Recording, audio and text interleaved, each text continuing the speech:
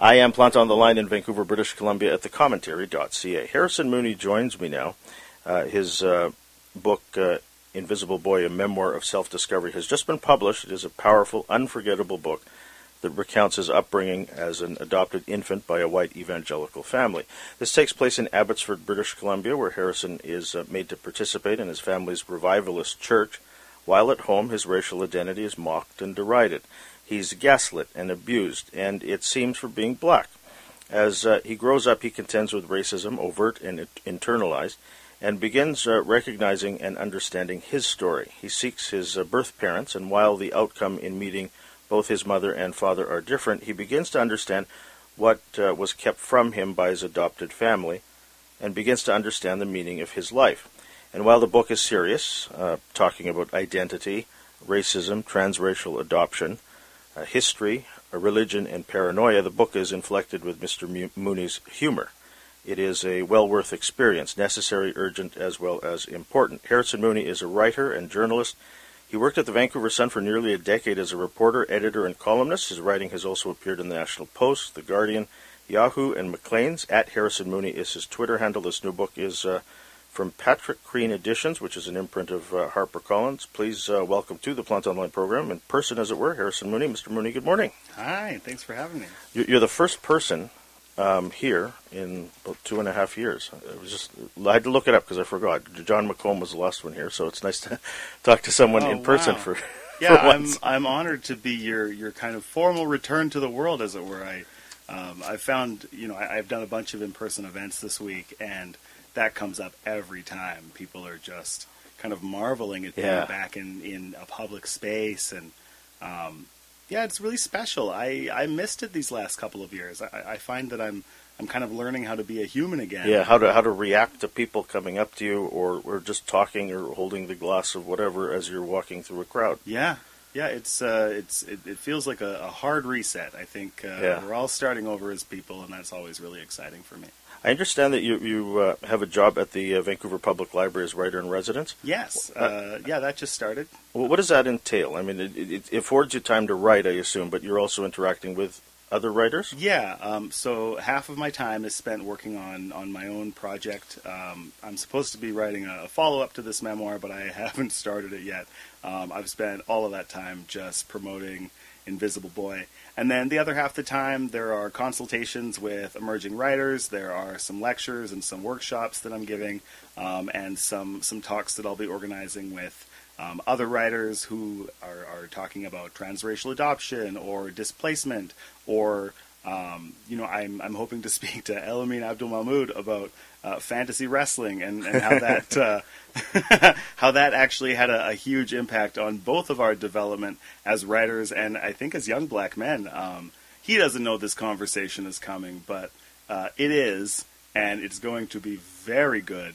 And I'll make sure that it's presented by the library, so everybody gets credit for this really fun chat we're about to have. I brought that up with him, the wrestling. I'm 40, and so I grew up with wrestling sort of at a very young age, and then I like to say I outgrew it. Yeah. And ended up watching primetime television dramas instead. Yeah, that's what happened to me as well. But it was so exciting reading that in his book, about how that awakened the desire to write for him, and just the creative part of it. And even when I see him on the National, say every Thursday, and he's talking about something that's happened in politics, you can see the sort of influence of wrestling, and the ideas that I guess yields, if you will. He can look at politics in that sort of way. Yeah. Yeah, I think that he and I will have a great conversation just about how our experience in this really bizarre early internet bubble sharpened our writing and our presentation, and even the kind of like crafting of public persona. The magic of those fantasy wrestling leagues is you're not doing the wrestling, but all of the other stuff that goes into being a successful wrestler, which is becoming somebody that people want to cheer for, and figuring out how to work the crowd, and developing your catchphrases, and just kind of being a fun character. That's all stuff that we both learned, in this space, trying to win imaginary title belts with our made-up wrestlers. I want to challenge him. I feel like he hasn't flexed these muscles in a long time, and neither have I. But fantasy wrestling is just a big writing exercise. I think that people would pay good money to see me and El Amin go toe to toe in the fictional ring, as it were. I'd pay to see that at the library. When you embark on the process of writing Invisible Boy, I mean, it's crass to say that this took X amount of years, because it took 37 years or whatever, however your life, however long your life is, to really live this book down, right? Mm-hmm. At the beginning of the book, you have the author's note, and you talk about intent. Yeah. And you talk about concerns that you have as to your writing. And I'm wondering, as you start a draft, say, of this book, do you worry about how, not just how you're depicted, because we'll talk about that in a sec, but how other people are depicted in the book? Yeah, absolutely I do. I was really worried about how people would receive this book, not just in terms of, what they might say about my intention or about my, my orientation towards my adoption, but also just how they might react to some of the other people in the book and what they said to me and what they did to me. Because I don't actually want people to be angry at those people. I think for the most part, my parents, my adoptive parents, they just weren't equipped to raise me. They didn't have the knowledge, they didn't have the experience, and you can blame them for refusing to seek that knowledge. But the fact is that they didn't have it, and so I worry about people reaching out to my family. And there's a reason I didn't name my mother, I didn't name my father in this. It's to give them some distance, because I don't want people coming up to them at the supermarket or calling them on the phone and saying, "Hey, you did a bad job." I think that it's plenty embarrassing to have this book out here, have it out in the public and have people reading about what my experience was like. From their perspective, I think that's tough. But I don't want people to be mad at like the university when they did something weird to me, Sure. or like the folks at church. Like I want to acknowledge that oftentimes these people were speaking from their conviction and being well-meaning, and it was deeply hurtful to me, very traumatic. This is stuff I'm still working through, but you can separate their intent from my impact. This is the story of my impact, and I don't necessarily need to to call the police on my parents for adopting me, or when I say towards the end of the book, like, this was a kidnapping, I'm not looking for prosecution for that. I'm just trying to be matter of fact. My experience of my life has been that I was kidnapped, and it took me a long time to realize that. I just want people to reflect on that. And it's necessary, isn't it, to tell one story? Mm-hmm. And I'm reading the book, and as I mentioned in the introduction, I found it urgent that it's something that you needed to do at that time. Otherwise, you wouldn't grow up is the wrong word, but you wouldn't develop as a person. You wouldn't be a good father, even, or a good husband. A good person in society. Mm-hmm. Yeah, I needed to do a lot of growth, and often that growth comes with being able to acknowledge, what turned you into the person that you are today. And for so much of my childhood, I really tried not to acknowledge what was happening around me, and just let it glide over me. And it just left me in kind of a stunted place. So it wasn't until really the last 10 years that I started to go back and look at these things and, look at the circumstances of my life and start to tell people about them and get feedback and find out that this was not a normal life. I sat down with a therapist for the first time about a decade ago and just started talking about my experiences like they weren't that unique. And, watching her eyes just kind of bug out of her head, like, are you kidding me? It was one of the first times that I just reflected on how bizarre and how hurtful and, how difficult it was. And, it wasn't even until that long ago that I was comfortable calling, my upbringing an abusive childhood. Yeah. That was new. So, these things take a long time to wrap your head around, but I really think that, a part of becoming is being able to be honest about your history and, able to stand for your own experiences without necessarily needing them validated by somebody else. Yeah. I was there. I'm the expert of my own life. And, for me, the act of writing this book was an act of cementing who I am as a person. And kind of taking control of my own narrative. Yeah, and it's something that you have to do, and so there was no reticence on your part to I mean, you're very frank in the book about very personal things, not just involving other people, but especially about yourself. It's something that one story belongs to them, and they just have to say it, don't they? Yeah, and I mean, there's still a lot of hesitation. I still feel like, even looking at the book across the desk here, it makes me nervous. I think about, people who might disagree with my story, or again, what my adoptive parents are going to think if and when they ever read this book. I that stuff scares me, and I made myself very vulnerable to write this. There were times that I was working in the basement at my house, and it really felt like I was just sitting naked in the chair down there, and somebody would come through and I would jump because I felt so exposed and so anxious about what I was trying to convey. And I just tried to be brave. I just kept pushing through and saying, eventually you're going to feel really confident with this. You're going to feel really glad you did this.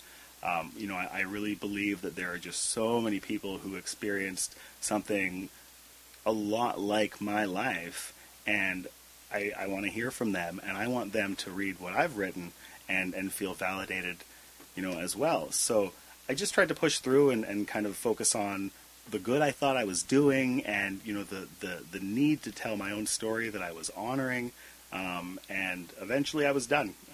But I never stopped being afraid of what I was doing. What will I doubtless shock readers, Harrison, I think will be the parts of the book where you talk about sort of the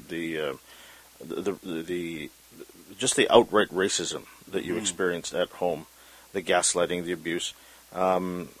You're told things about sex, for example, that are not based in any fact at all, but have just to do with the color of your skin, and referred derisively to your birth mother. The food is bland on purpose. Yes, things like that. I mean, how do you? I mean, are you angry about that time? I mean, as a reader, I found myself angry. Yeah, I mean, there were certainly times while I was writing this book where I got really angry. My emotions were just kind of all over the place. So sometimes I'd be really mad, and sometimes I'd be really sad, and sometimes I'd just be gobsmacked at what I had realized in hindsight about my own life. But I mean, in the overall, I'm not angry. I just want to help people, and I want people to understand what this looks like. Have a deeper discourse about race and identity. And I want to give people the language to talk about these things and the permission to talk about these things. There are so few stories of the adoptee experience here in Canada, and that's just so clearly to me because it's terrifying to tell the truth. Most adoptees I talk to, it wasn't easy for them, and you meet very few who will say across the board, hey, this was a great experience for me. I don't have any regrets or weird trauma I can't place, no sense of loss. I mean, there's a lot that we all feel, and it just feels like no one's really acknowledging it.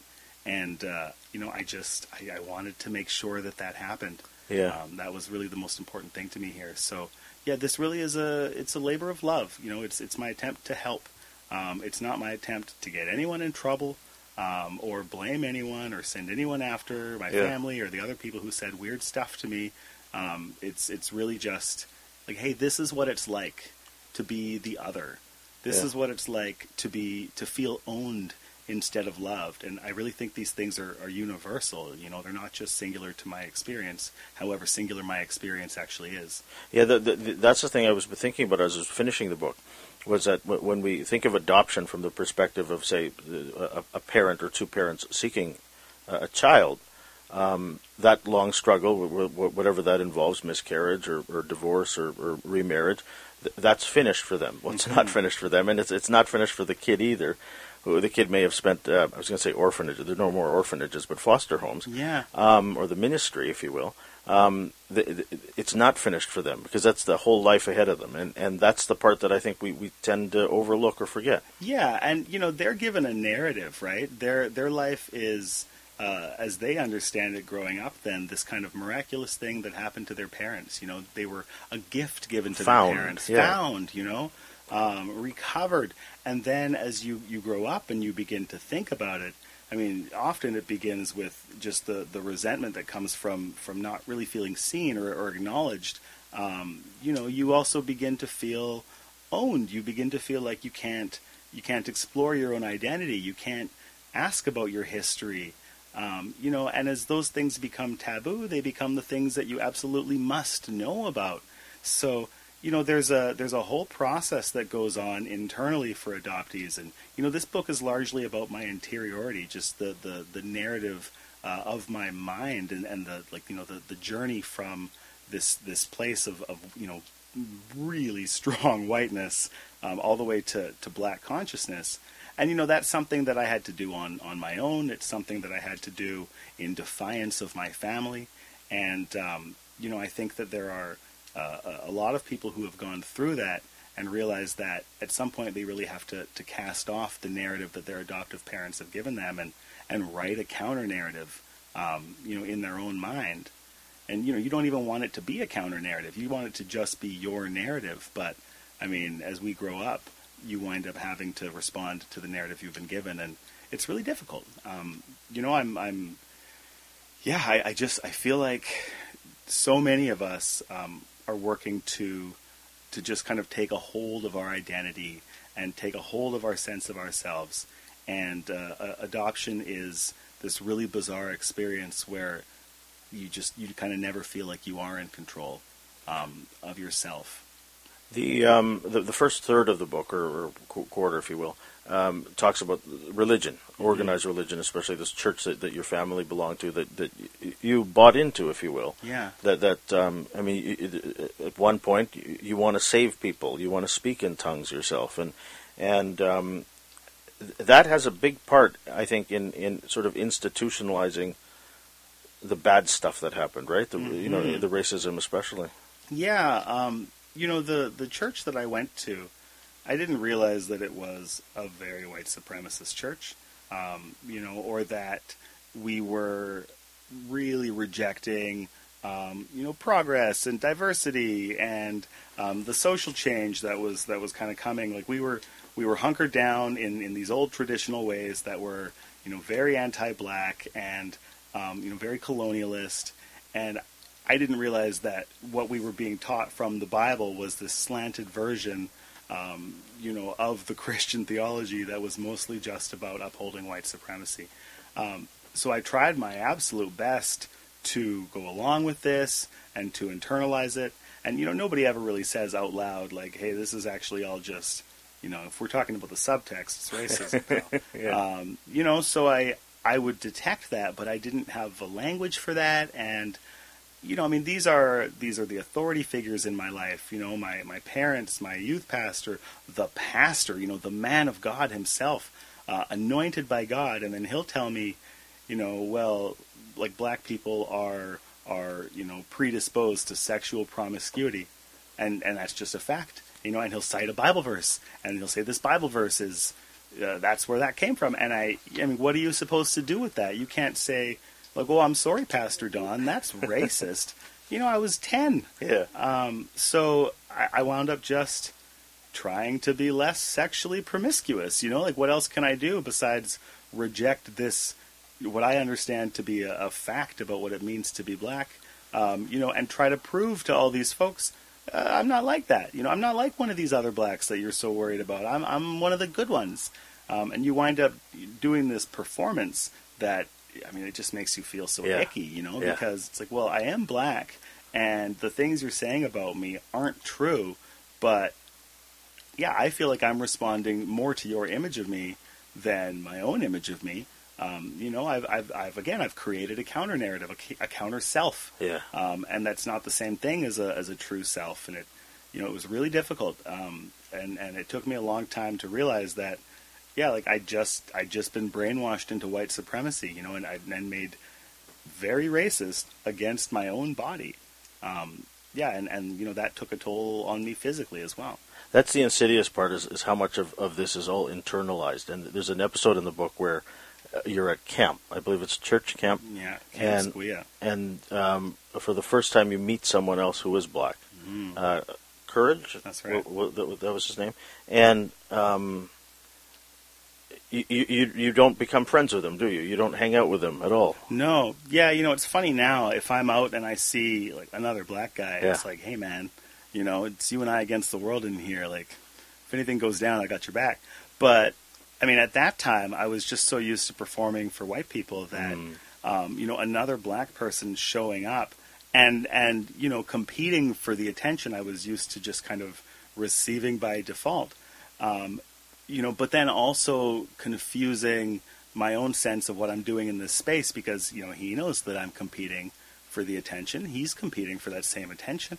So suddenly you feel like, well, who am I living for, So he really just kind of put me off guard in a way that I'd never been put off guard. But then, I also felt like I was losing. Courage he was darker skinned than I was. He was born in Nigeria. And he had an accent, and just all of these kind of markers of otherness and blackness that I had a little. I thought that I had them a lot growing up. I thought, like, I'm black for sure, and there's no question about that. But then, Courage said, well, I'm black. Like, you're not black. He said the last night of camp, he got up and he gave this wonderful speech thanking everyone for welcoming him to camp, and he said, I was nervous that people wouldn't accept me because I'm a refugee from Nigeria, and I'm the only black kid at camp. And,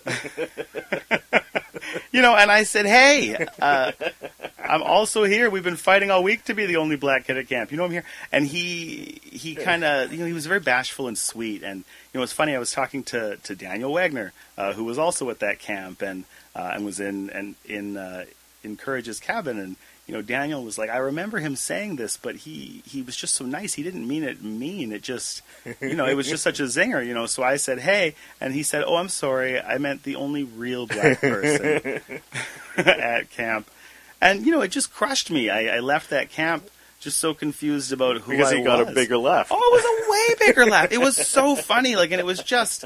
Like it was a public hanging. Like he just got me good, and I was the funny kid at camp that year, and so everyone was already primed to laugh at me, and Courage he won the day, but I went home just confused about what it meant to be a black person, and well, how come I'm black until a real black person shows up, and then I'm not, but then he leaves and I'm black again. What is that? Who defines what blackness is? And how do I have any confidence that I have it? When other darker skinned people arrive, it pit me against, my fellow people of color, and it made it uncomfortable for me to be in spaces other than all white spaces where I knew how to act and how to fit in, even though those spaces made me really uncomfortable. So it, obviously I don't blame Courage. These were my own, internal issues, but it was a disappointing moment for me because I had to kind of run even further into the arms of whiteness in order to escape this just disorienting interaction with Courage. There's a moment in the book where you talk about one of the first jobs you get, I guess, as a kid. You work at this place called the House of James? Yes, the Christian bookstore in Abbotsford. It's still open. You described a sequence in the book where you're working there and a white customer comes in. I think it's a white woman. And even though she's looking for something, she needs help. Mm-hmm. She ignores you. I found that part of the book, all the way up to the end of that story in the book, illustrative, because it's something that a lot of people who are racialized, if you will, can relate to or have experienced themselves. Yeah. Well, what? So she was looking for something, looking for a particular kind of music, or Yeah, so she had come in looking for just the name of a song, and at that point I was an expert in Christian music. You could hum a couple of lines from any song, and I'd say like, oh well, that's Three Crosses, that's Third Day, that's Jars of Clay. I just knew. But she came in and she hummed this song, and I knew what it was. But she just didn't want my help, and it was so frustrating because that happened a lot. I'd have my name tag, and I'd be over there like, oh, I know this one, yeah. And people would say no, thank you, and she said no, thank you pretty forcefully, and I think she walked away and thought about kind of how mean she'd been, and so she came back. But her way of connecting with me after that was that she asked me about Christian rap. She was like, is there any good Christian rap music? My son likes rap, but obviously, we don't want him listening to anything too thuggish. So I took her through the rap section, and I mean, by then I knew enough to know that most of the time, if somebody at the House of James asks for a rap, they want a white rapper. And we had two white rappers, so I showed her one of those albums, and I mean, she didn't want to take it to the listening station. She didn't ask me to. Sometimes you have to like unwrap it and then play it, and then you have to go and shrink wrap it again. It's like a whole process. But there's nothing like that. She was just like, "This looks great. I'll take it." And then a little bit later, she came back like, "Oh, it turns out that all the albums are buy one get one. Do you have anything else?" And I said like, "Oh yeah, well obviously you're gonna want this one." Yeah. It was the other white rapper, and sure enough, like that's what she wanted. And then as she left, I remember she just kind of like thanked me and then like slipped a $5 bill into my pocket. And it was weird. Like no one really hugged me growing up. I'm not used to sudden touches. Sure. Yeah. So, it put me really off guard. And I in the book, I say like, what gave this woman permission to put her hand in your pocket? And I thought like, well, yeah, you did. She told you through her every interaction today that she didn't respect you as a black person. She didn't respect blackness. She said it when she refused your help. She said it when you went through the rap albums, and it was clear that she only wanted an album by a white guy, and then she came back again, and you had your suspicions confirmed. She told you exactly who she was, and you kind of just smiled and nodded and let her have a nice customer service experience. Yeah. So that sort of thing happened a lot. Where I had the insight to know, like, oh, this person hates blackness, and they don't really want that pointed out to them, and they don't want it pointed out by me at all. That would be very embarrassing for them. So why don't I just help them through this interaction, and they can go away feeling good about themselves. And I did that all the time, and it made me feel gross. Yeah, it's a lot of work, isn't it? It is. And you feel smarter than these folks because, how did you not see this? Like, I can see what's going on in your heart while we talk. You've told me so much about you. How can you not see me bending over backwards to still make this a comfortable moment for us both? Like, how can you not see what you're doing to me when I can see what you're doing to me? Yeah, and then I think she saw it, and then that's why she gave you the $5. Just a sweet $5 for my troubles. Pay off her guilt or whatever. Yeah. Realizing what she was doing. Mm-hmm. And that happens a lot. I think that people just they don't want to engage with it, and then when they do see it about themselves, they want to be absolved as quickly as possible. They don't want to have to do any work. They don't want to have to look at themselves. They just want you to be like, oh, it's no problem.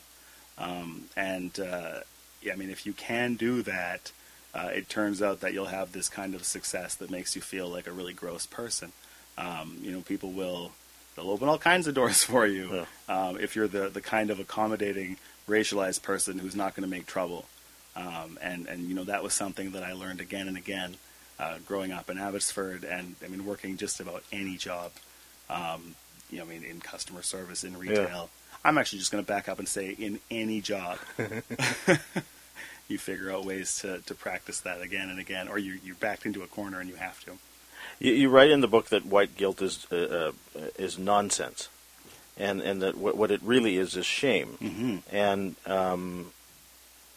it's an excuse, I guess. People can't empathize, and so they use it as an excuse for the history of stealing, if you will. Yeah. That's something that I think a lot of us need to think about. Mm-hmm. I don't think a lot of us are there yet, if you will. Yeah. Our culture certainly isn't. Yeah, we're not there when it comes to any of this. I mean, shame is so paralyzing and unhealthy. Very self-centered, and like you're out in the world, everybody's trying to grow, everybody's trying to do their thing, and you're here navel gazing and not helping. Like, oh, I'm sorry about that. Like, we'll help make it better. Like, let's instead of just sitting here saying, oh, I disavow racism, like dismantle these structures that we've built. We talk so often instead about white privilege and white guilt and white fragility. Like, I don't care how you feel, man. Mm-hmm. Like, you got to fix this stuff.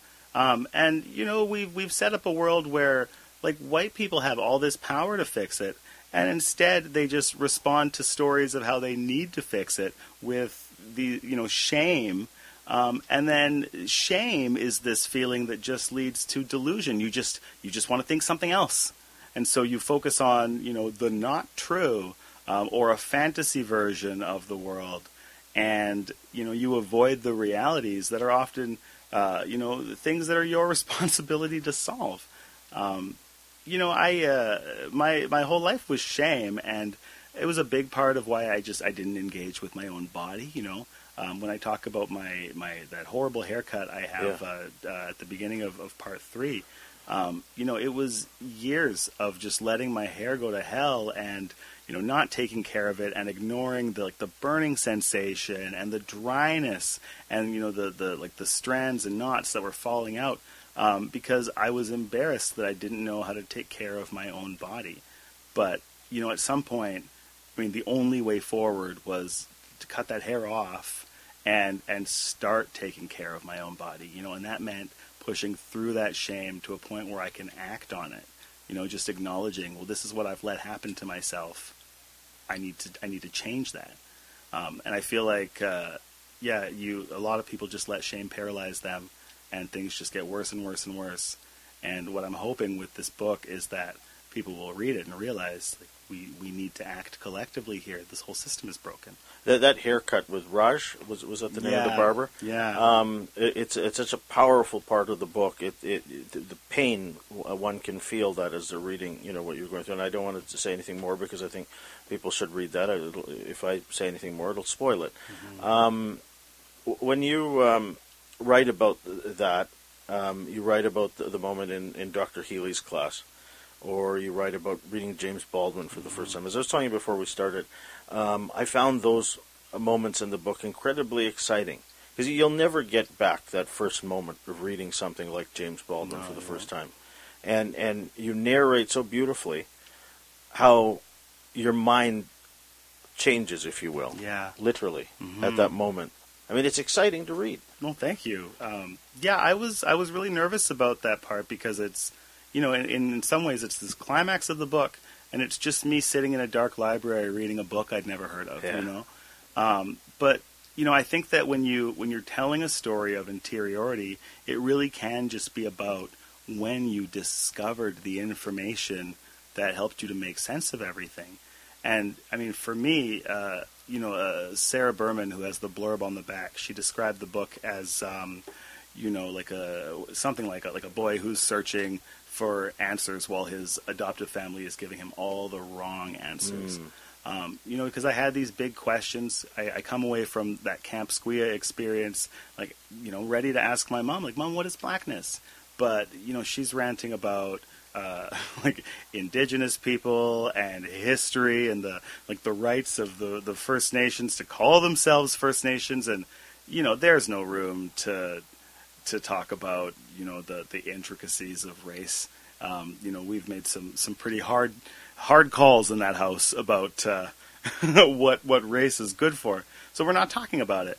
But when I finally found James Baldwin's The Fire Next Time and Go Tell It on the Mountain, I read these books and I saw myself, and I saw like down to, he talks in one point about like every black man at some point, in kind of trying to escape this fate that seems to befall us all, will pick up a gimmick. Just something to set him apart from like all of the other black men that are clearly doomed. Just like looking around, it's like, well, we're doomed, but maybe I'm not doomed if I wear this silly hat, or in my case, Hawaiian print from head to toe for a few years. Like we're just looking for ways to set us apart. And it was just such a specific example of something that I'd done that I still didn't really know why I'd done that. And I realized we're going through the same things. He talked about his experience of being in the church and feeling like, I'm being taught just kind of a cover for reality. Like we're gonna drape this over the truth of the world and then focus on, this sheet. We're going to focus on heaven and realizing that someone else was seeing that and could articulate what I'd been through and what I needed to understand to move forward. It was just life-changing. There have only been a few times in my life that I've read a book and just thought, oh my God, it feels downright malicious that nobody told me about this book before now. In the book I complain that I only found James Baldwin because I went back for graduate school. Mm. Like this wouldn't have even been part of my well-rounded curriculum. Yeah. Like the full-blown answers for every question I had just in one book that's sitting in the library, but I've got to pay extra to find out about it. Like it was outrageous. Are you prepared for people to read this book in the same way? I hope they do. I'm certainly not prepared to be considered in league with some of my heroes and the people that helped to wake me up. It feels like these kind of like pantheons of the greats. If I get into them, then I'm just going to not respect these pantheons, and I'll be like, well, I'm in one, so can't be that great. Yeah. But, truthfully, like that is what I want. I know that there are just so many kids like me who are still just kind of lost trying to make sense of their lives. And, why do I feel owned instead of loved? Why do I feel why do I feel uncomfortable in a room of people who look like me but didn't have my upbringing? Yeah. And I want them to read this book and realize what they've internalized, see what adoption actually is for the most part, and see how the ideology of white supremacy and the way that dovetails with Christianity, that these two things are poisons that we've ingested in order to belong in these spaces in many cases. I want families all over North America to be disrupted because, the black kid this white family is raising read this book and is like, okay, guys. Yeah. Yeah. I have a new language for how we're describing my experience. I'm ready for that. Another beautiful part of the book is when you talk about meeting your birth mother. Mm-hmm. Trinica, is that her name? That's her made-up name in this book. I see. Yeah. Okay. That's the name you give her in the book. Yeah. You don't actually meet for the first time. You meet on the phone. Is that right? Yeah. First I called her. I was just so afraid to reach out to her, and the phone offers so much wonderful distance. So first it was a phone call, and even then on the phone it was just so clear. This person loves me, and I wasn't used to that. I wasn't talking to someone who just loved me so unconditionally and purely. So I found that conversation really, really difficult. And heartwarming, but I don't want to have big feelings. I'm trying to keep everything pretty measured. I put a lot of my big feelings away because mostly they were hurt and sadness. And, when you have those swells of emotion, you can't control, like, which of the emotions you've bottled up decide to pour out. I felt out of control. And she had followed your writing before that before you even met or reached out, right? Yeah, I posted a lot of stuff online. It was because I was at home, I was homeschooled, there wasn't much else to do, but, for a while I had, like, a comedy blog that my youth group shut down. They decided it was too crass. And And then, I had like a Christian music review website for a while, and then I had my own blog, Harrison Exists, and I would just kind of write about whatever. And nobody ever read this stuff. I never heard from my adoptive mom, like, oh, hey, I read your most recent blog post. But occasionally there would be just a mysterious comment on it from some person watching my life from afar. And I tried not to engage with who I obviously thought that was. But, I knew. Yeah. And it was strange. It was just strange to be reminded every now and then, like, well, you actually do have this other mom that's proud of you. And you can't enjoy that necessarily because you feel bad. You feel bad, and your adoptive mom would be really upset to learn that you were getting the love that she's withholding from you from another mom. But it was special to meet her and find out that she'd been following my life so closely, as closely as she could. Yeah, and as she could, because there were impediments in the way put up by all kinds of other people, which they could read about in the book. That meeting, the first time you actually meet in person, was a coffee shop downtown. Yeah, being around the world. Yeah, and then there's a moment later where you end up at Buster's Towing, and you say to her then that if you were to you are going to write a book one day. Yeah. And this is where the book will end, and that's where the book ends. And that's where it ends. And it's such a beautiful moment because, as you said a moment ago, there's love there, unconditional, undebatable. Mm-hmm. And but then I read in the interview you gave Jackie Wong in the Tyee that after that moment there was some distance between you. Yeah, it was just scary. Like I said, these feelings were so big, and talking about it now, I mean, I'm describing the feeling of love at first sight. Like it was such a... Like it's overwhelming it sometimes, is. yeah. And it felt so different from anything else that I'd felt.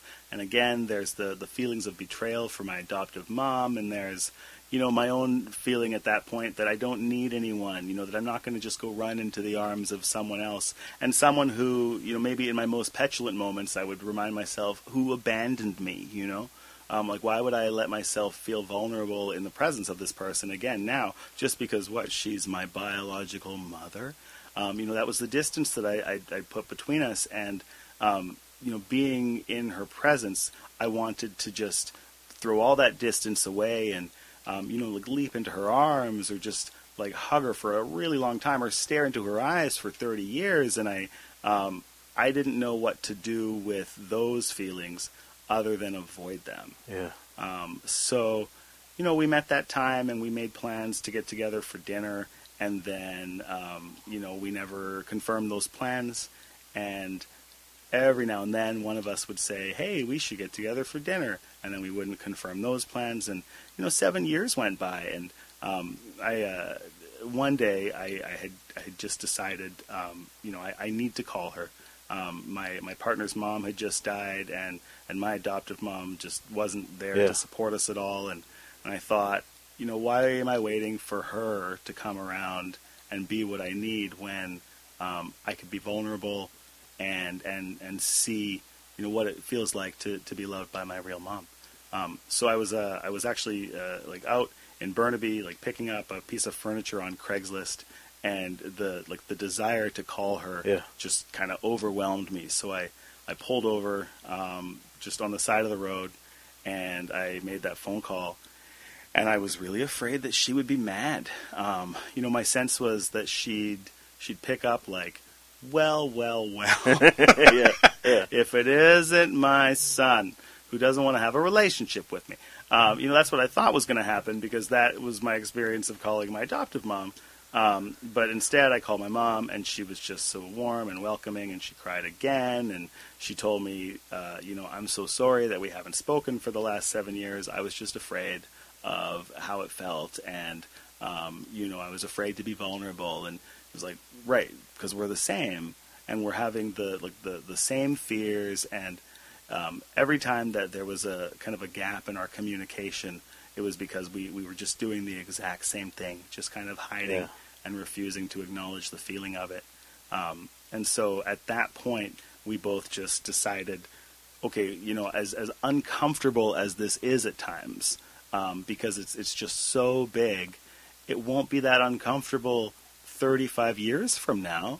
That's how long I had to be comfortable with my adoptive mom. Yeah. And, it's not comfortable, but I am still comfortable in her presence because I know her, and I'm used to looking her in the eyes. And I told Trinika, give us 35 years. Let's just push through this, and eventually we'll get to where this is amazing, and we'll be so glad that we did that.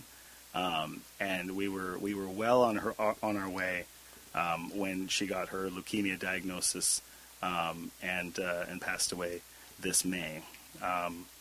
So it was really disappointing, but I'm also just so glad that I started that journey of pushing through all of those big feelings, so that I could know her.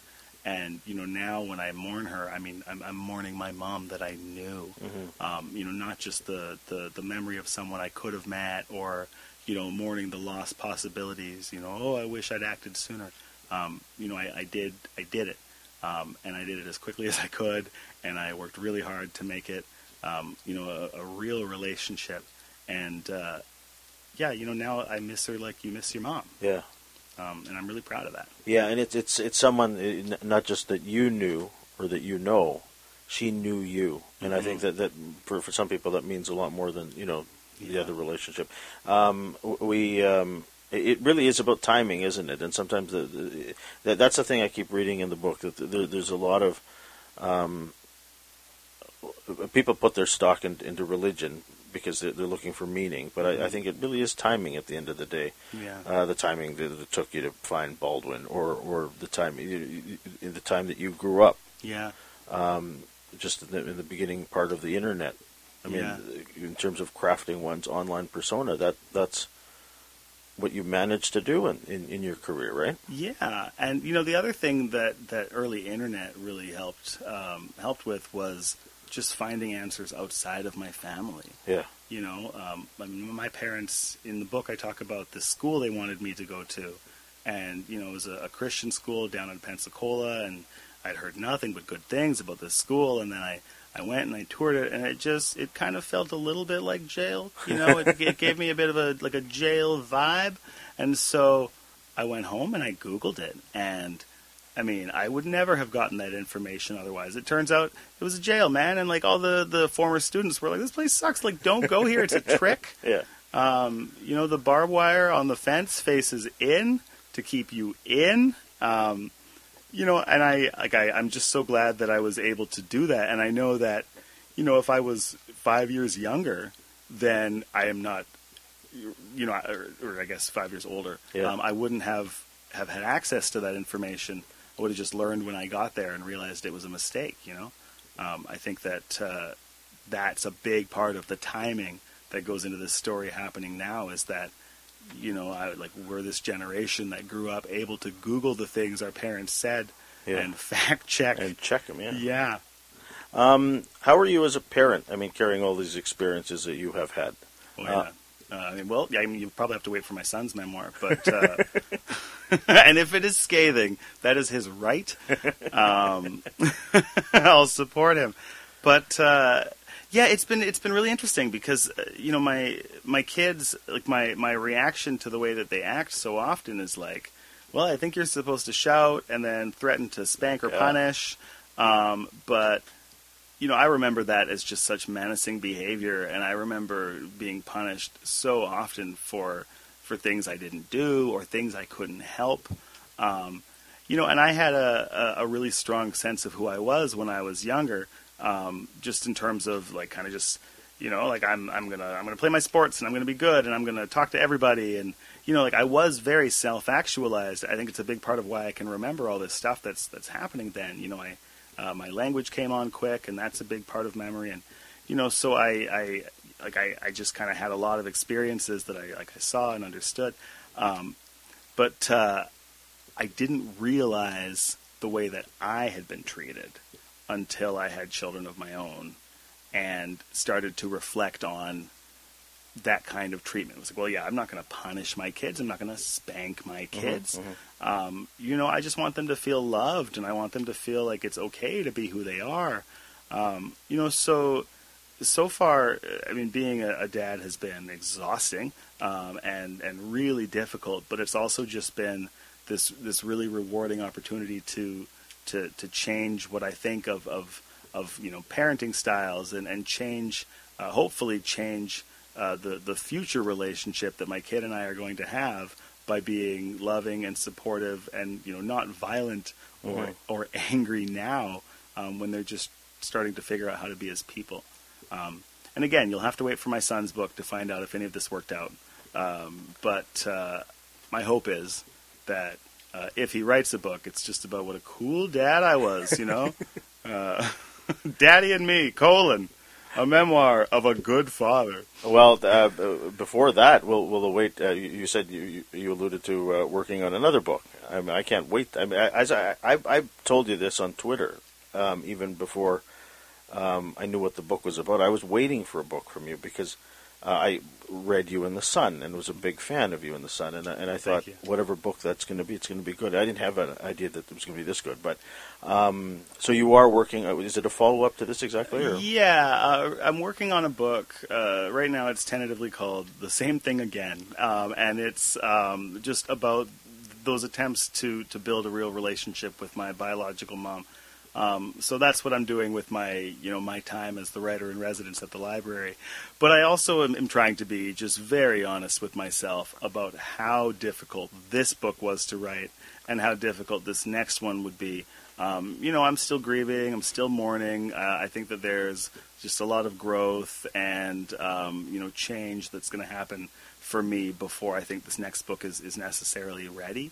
I'd love to write just a memoir a year. I don't think anybody does. Yeah, exactly, right. And this book took me a year to write this version of it, but it also, it took me 20 years. Yeah. I started trying to write this story a long time ago, and I think it wouldn't be unrealistic to imagine that maybe it takes me 20 years to write the same thing again.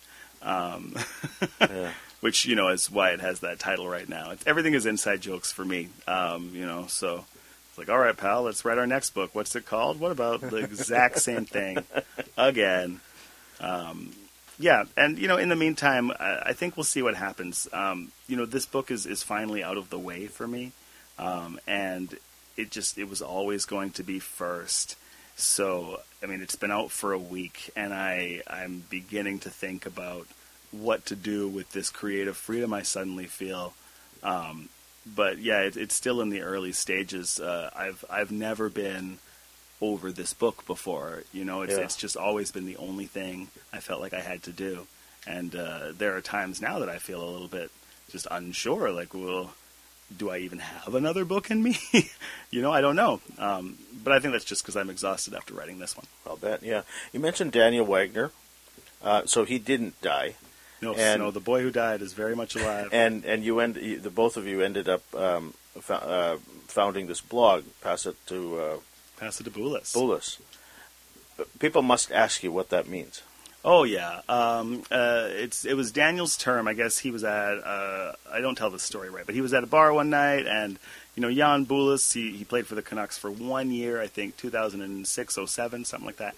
And he was just having a good game, and it was a tie game, and everybody was shouting, "Pass it to Boulis, pass it to Boulis." And he wasn't a very good player, so it was I think really funny for everybody to want him to be the one who has the puck.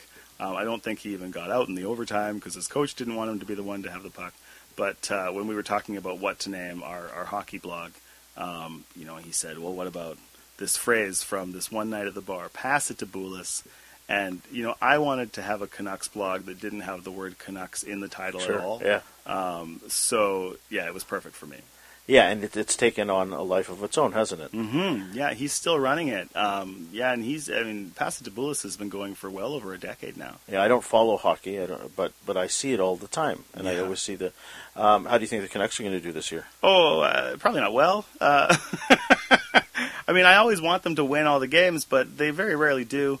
There's a new management group, and they don't really have any leeway to make the team better. They just have to try to manage all of the bad moves that the last truly disastrous management group left them with. So, maybe the Canucks surprise because they've got some really good players, but more than likely they're like a bubble playoff team, and the season ends as disappointingly as every other one since 2011. That story I know. Even if I don't follow hockey, I know that one. Yeah. It's been nice to meet you.